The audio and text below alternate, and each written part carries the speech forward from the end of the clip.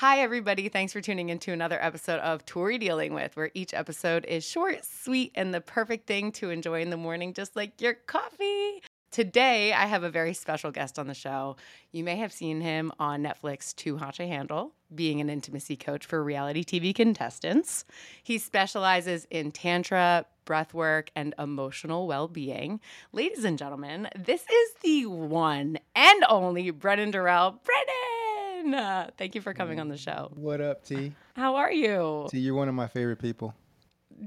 No, you're one of my favorite people. Especially after being in the jungle, throwing up and farting at the same time, looking into your eyes. Like that's the person saving me right now. So you're my favorite person. That was one of the biggest elephants in the room I had to deal with in my life. It worked. It worked.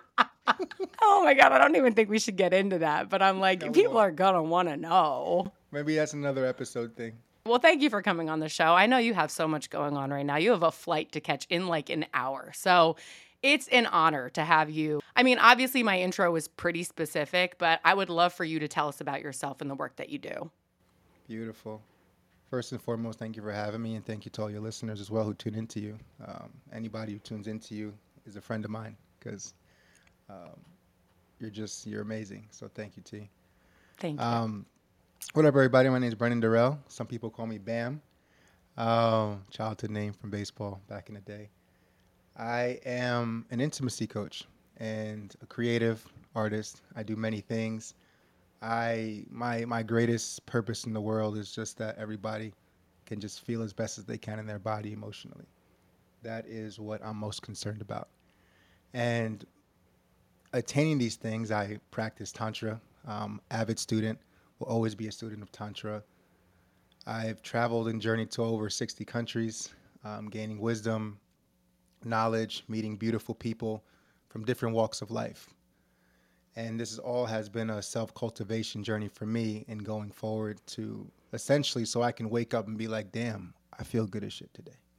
Like that's exactly what I want to feel every single day. And it's not like that every day. However, all of the things that I have compiled in my life have led me to that. And this is what I offer to anybody I come in contact with. I would say my vibe is not like, I'm not like one of those people who just like, here's 10 steps to do A, B, C, D, E, F, G. Like, I'm not one of those. I'm more like, let's just have a conversation and kick it. Yeah. Maybe drink a cow. Maybe go to the jungle, sit with some plant medicines. You know how it Yes. is. So, yeah, I'm a little bit of this, a little bit of that. But the thing that I'm most concerned about and that I offer to everybody is that everybody experiences peace, power, and pleasure in some kind of way. I love it. And I think that's obviously what draws reality TV contestants to you. No, obviously, anybody who is interested in just exploring themselves in a deeper way, you are such a beacon of light in that direction. And it was really hard. Like I stumbled across you while watching Too Hot to Handle, my only guilty pleasure. I actually don't like reality shows, even though I'm on one. But seeing you on it, I'm like, wow, this guy is just like so powerful. Finding you on social media, hearing your message, listening to the things you talk about, and then obviously getting to know you on a closer level, which we discussed a little bit in the intro. But it's just amazing to see who you are and how you show up in the world. And I'm curious, what brought you to the path that you're on today? Was it a singular event or did you just know you were going to be a healer? Well, I don't even consider myself a healer. Like I don't even use that word. I kind of knew like my whole life that I was always going to do something that was, more taboo. Even as a young kid, like the things that I would think about when I was like 7 years old, I was growing up in New York City in the hood, and I was making homemade papyrus out of old birthday cards and Christmas cards. I was like putting water and then asking my mom to use the blender to stir it up and then pouring it in a screen and then writing on papyrus. Papyrus is that ancient Egypt paper. I was doing this as a kid while dudes were outside, like in the hood. Like I still played sports. I still did my thing. However, I was doing these other very eclectic things, like alternative in a way. So I was always kind of like, cut a little bit different, a different piece of the cloth.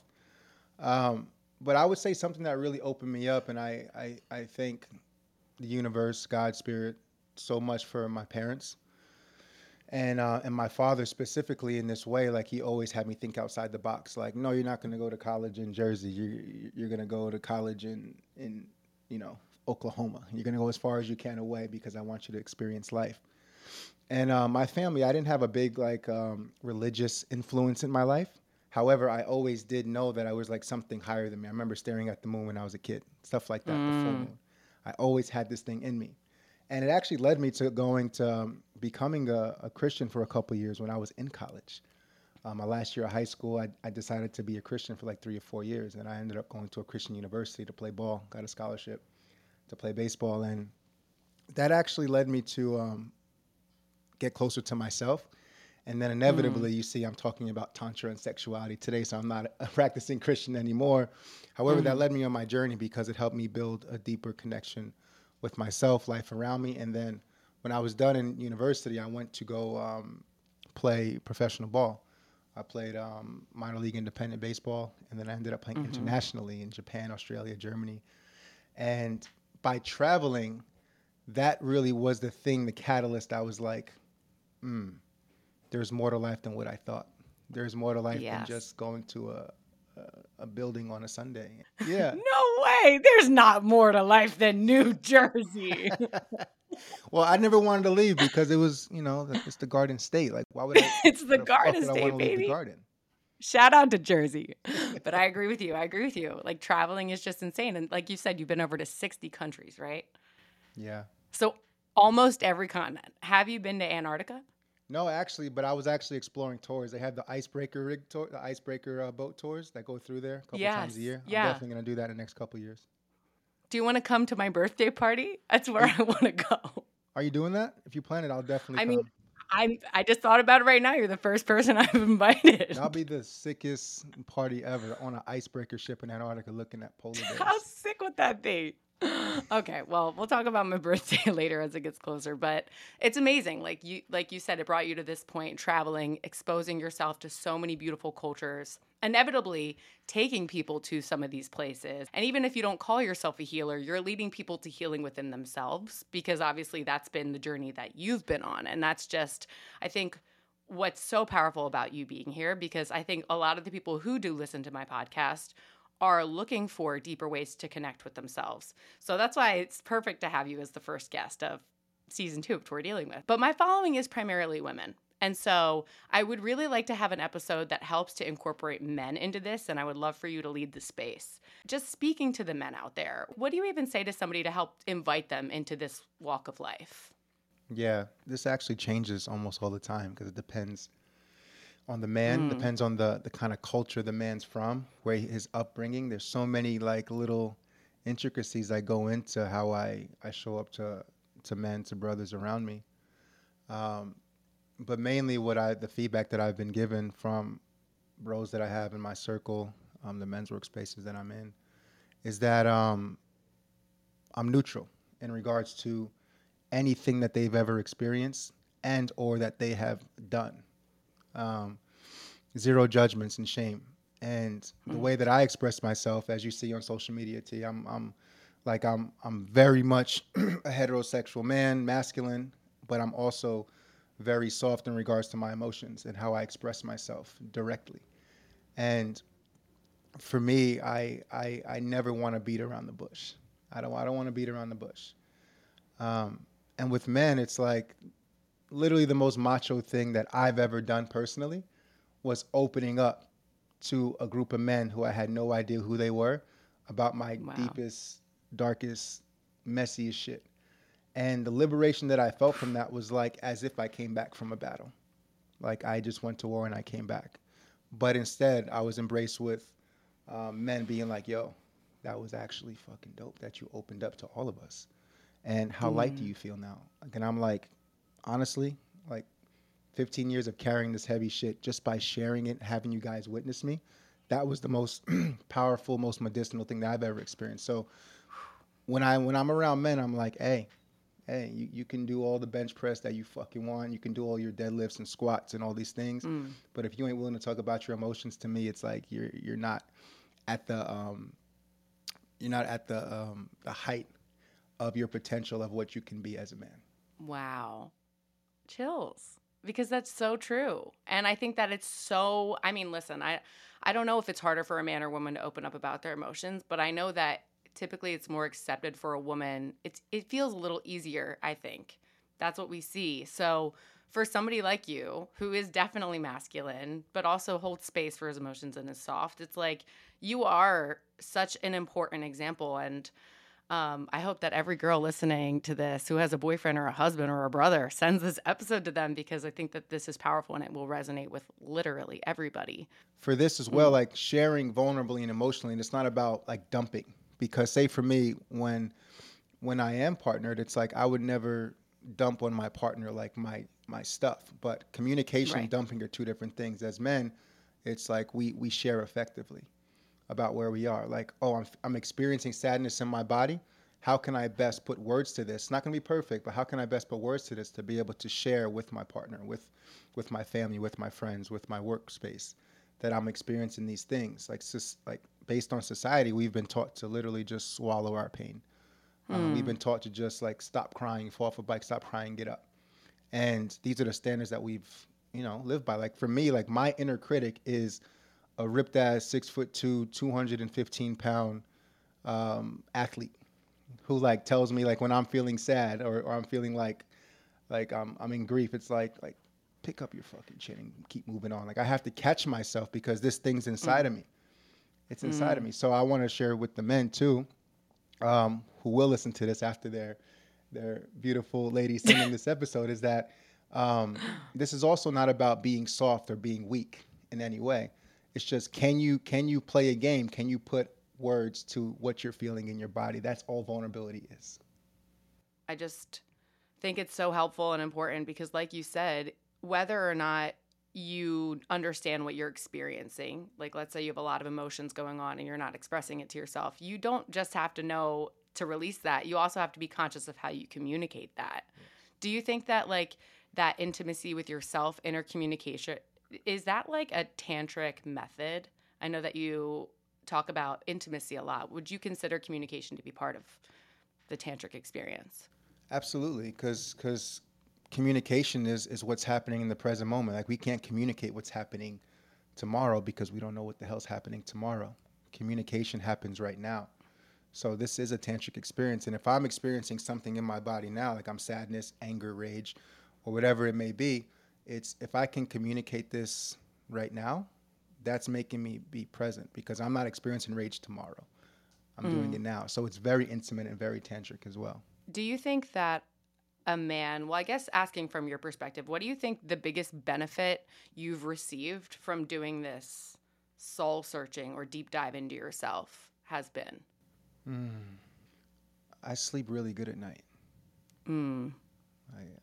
Like the quality of my sleep is amazing because I know so many men who they don't sleep well, they don't sleep enough. They kind of just get by. And when I wake up in the morning, I'm just so grateful that I don't have these fears and worries of grind, of doing stuff that's attached to my spirit. It's like anything that I'm gonna do in my day, it's like I get to do those things. It's not I have to. And so I would say the peace that I feel when I go to bed and when I wake up. I love that. It's so important. I feel like I try to do this work and I still can't fall asleep. I don't know how you do it, man. I'm over there waking up every 2 seconds, like kissing my cat. I'm like, I love you, Miso. She's like, get the fuck off me, mom. It's like again. I think that's beautiful. And so, yeah, just refreshing to hear. For anybody who is like coming into this work, and I know that you said everybody's different, but like what tools and tactics, besides just being yourself in front of men, do you use to help them break down their barriers? Yeah, the biggest thing is like with dudes is that like everything that every dude has ever experienced, we all experienced it in some way. Like that the number one thing is that they're not alone. Like bro, you're not alone. Like you're not alone. Mm, Like no matter mm, what it is, I've been in spaces where men they share that let's say they might have been molested as a child, touched by a cousin, uncle, parent, whatever. They had to take care of themselves when they're like 8 years old because their parents will leave for a few days. Like a lot of these things that men bury deep down, um, we've experienced it in some way or know somebody who has. Like the biggest misconception is like men feel like they're alone.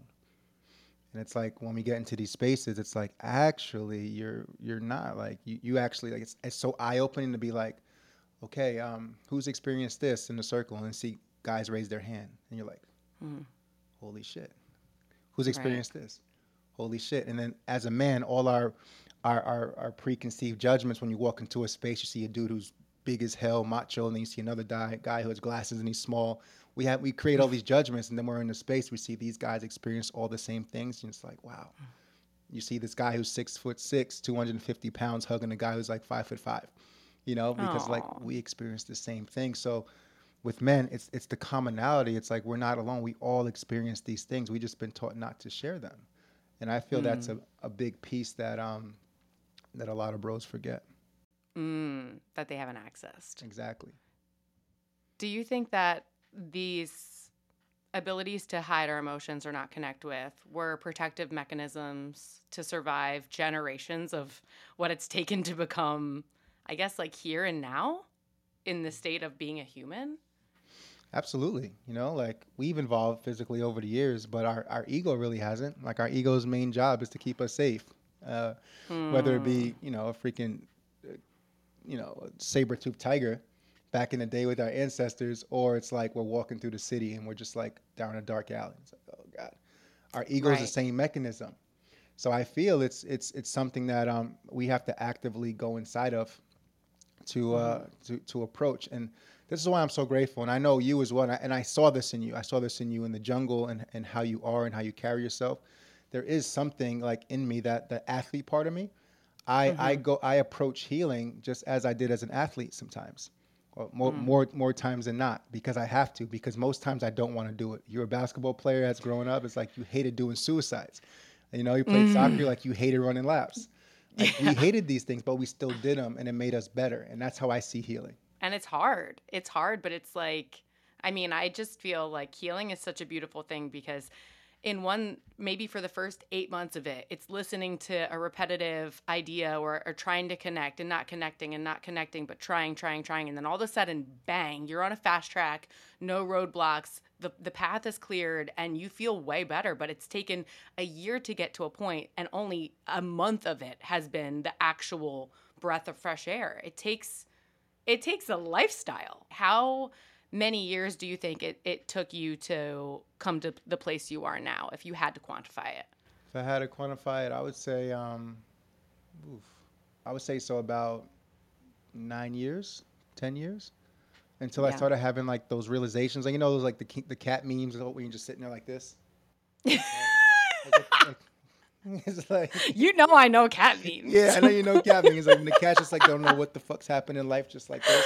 But it was like thinking about like just where I belong in this world, and it started happening around when I was 26, playing ball in Hawaii.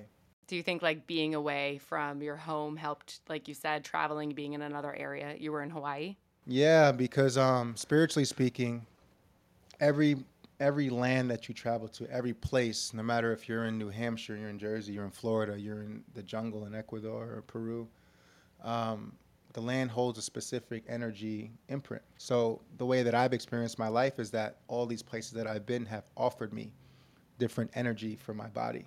And these energies have Mm. allowed me to think about things differently and see things from a different perspective, different nature, different trees, different sounds, different smells, different foods. It's all information. It's all information. Mm. And with new information in the body, I can't help but not change. That's such a good point, and I'd never heard it said that way.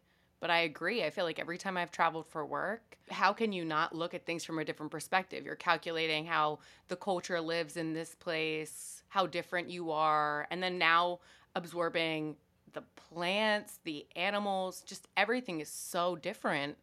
And yeah, that's a really beautiful way to put it. I've never heard it like that. For y'all listening too, it's when you're eating a meal. This is why what you eat is so important and how you eat it. It's like it's all information. Our body is a Mm. big ass, intricate, beautiful computer system. So it's the same for where you put your feet, where you sleep at night. That's why environment's everything. So I would say, T, that was one of the biggest things that really was a catalyst for me was the traveling. It wasn't so much. It was definitely leaving Jersey, leaving New York area because I being Mhm. between both. But it was just seeing people from another perspective that was the thing for me. Yeah, I love that. I think it's important too. I left around 23 years old, started traveling. I mean, I think that that's definitely helped to make me understand, like, okay, like there's a lot out here. I have to work on what's inside me. It's time to go deep in here to figure it out, pull it out. That way, wherever I go, I can show up and like really embrace the new place with a fresh feeling instead of feeling like I'm carrying this New Jersey baggage with me everywhere I go. It's not only beautiful that you express yourself so much on, platforms where people can get a lot of free content for you. Now you're hosting an incredibly beautiful February 14th tantric intimacy ritual, and it's free, which is so amazing. I love that you're offering this to people. Would you mind just touching on that so we can make sure that everybody who listens goes to this? Yeah, I appreciate that, T. So I'm leading a free event the 14th. Tori didn't say it strategically, but it's actually Valentine's Day. And even though it's a commercial, I was like, you know what, the commercialization of it, Valentine. But you know what? There's a specific reason why it's Love Day. And I'm putting on an event for singles, for couples, and it's going to be a 3-part free live event. And I'm going to do a demo with a tantric massage to show people how to massage themselves, and then also an intimacy ritual with a partner. We're going to do a little bit of breathwork, a little meditation. And I'm going to share about cacao and how it's helped me with intimacy. So that's going to be on Valentine's Day, and it's going to be amazing. I want to come, but I don't have a partner, so I'm imagining myself with miso on a massage table. Miso, bake bread on me. It's not about romantic love. This is not a dating show. This is not Too Hot to Handle again. It's nothing like that. Which some of my Too Hot to Handle fans, they're definitely going to come on the call as well. They're going to be in the audience somewhere, just hide it. Wholesomely, to be able to connect with not just a romantic partner outside of self, you have to be able to connect with life as a whole in itself. Like hearing the birds, the messages that are coming in all the time, when the sun's shining on your face. This is all intimacy, and this is all going into us. If we can receive life itself wholly and fully, it's unmatched to going deeper with the partner. Right. Oh, that's beautiful. Well, I really encourage everybody to sign up and go. I'm going to, because I've worked with you before, Brennan. You're an incredible teacher. And even just having you on this podcast is an incredible experience. So I'm thankful that you're here, and I'm excited to see you on the 14th. And I also don't want to take too much of your time up before the airport. Yes. And these episodes are short. So this is going to conclude the episode part 1 with Brennan Durrell. But don't worry, guys, because Brennan has so much wisdom. We're going to pull him in for another 25-minute episode for next week. And part 2 is coming soon. Brennan, is there anything else you want to leave the audience with, where we can follow you, how we can support you further? The first thing is that just all of you thinking about your healing journey, it doesn't have to be this big thing that's really scary. Like healing is also sexy, and healing can be sexy. It could be pleasurable. I've experienced more pleasurable and sexy moments with the healing journey than I have of it being like really hard and painful. Those moments do come up, but I'm telling you, like the peace, the power, the pleasure that comes from this and the sexiness, it's worth it. So I just wanted to share that with men and women listening to this, because it's not this thing, you can follow me on the gram at Brendan Durrell, BrendendDurrell, and just come kick it. Yes, follow Brennan and stay tuned for next week's episode, because we're going to dive a little bit deeper, and you might hear this story about me puking and farting at the same time. Okay, Brennan, thank you. Stay tuned, guys.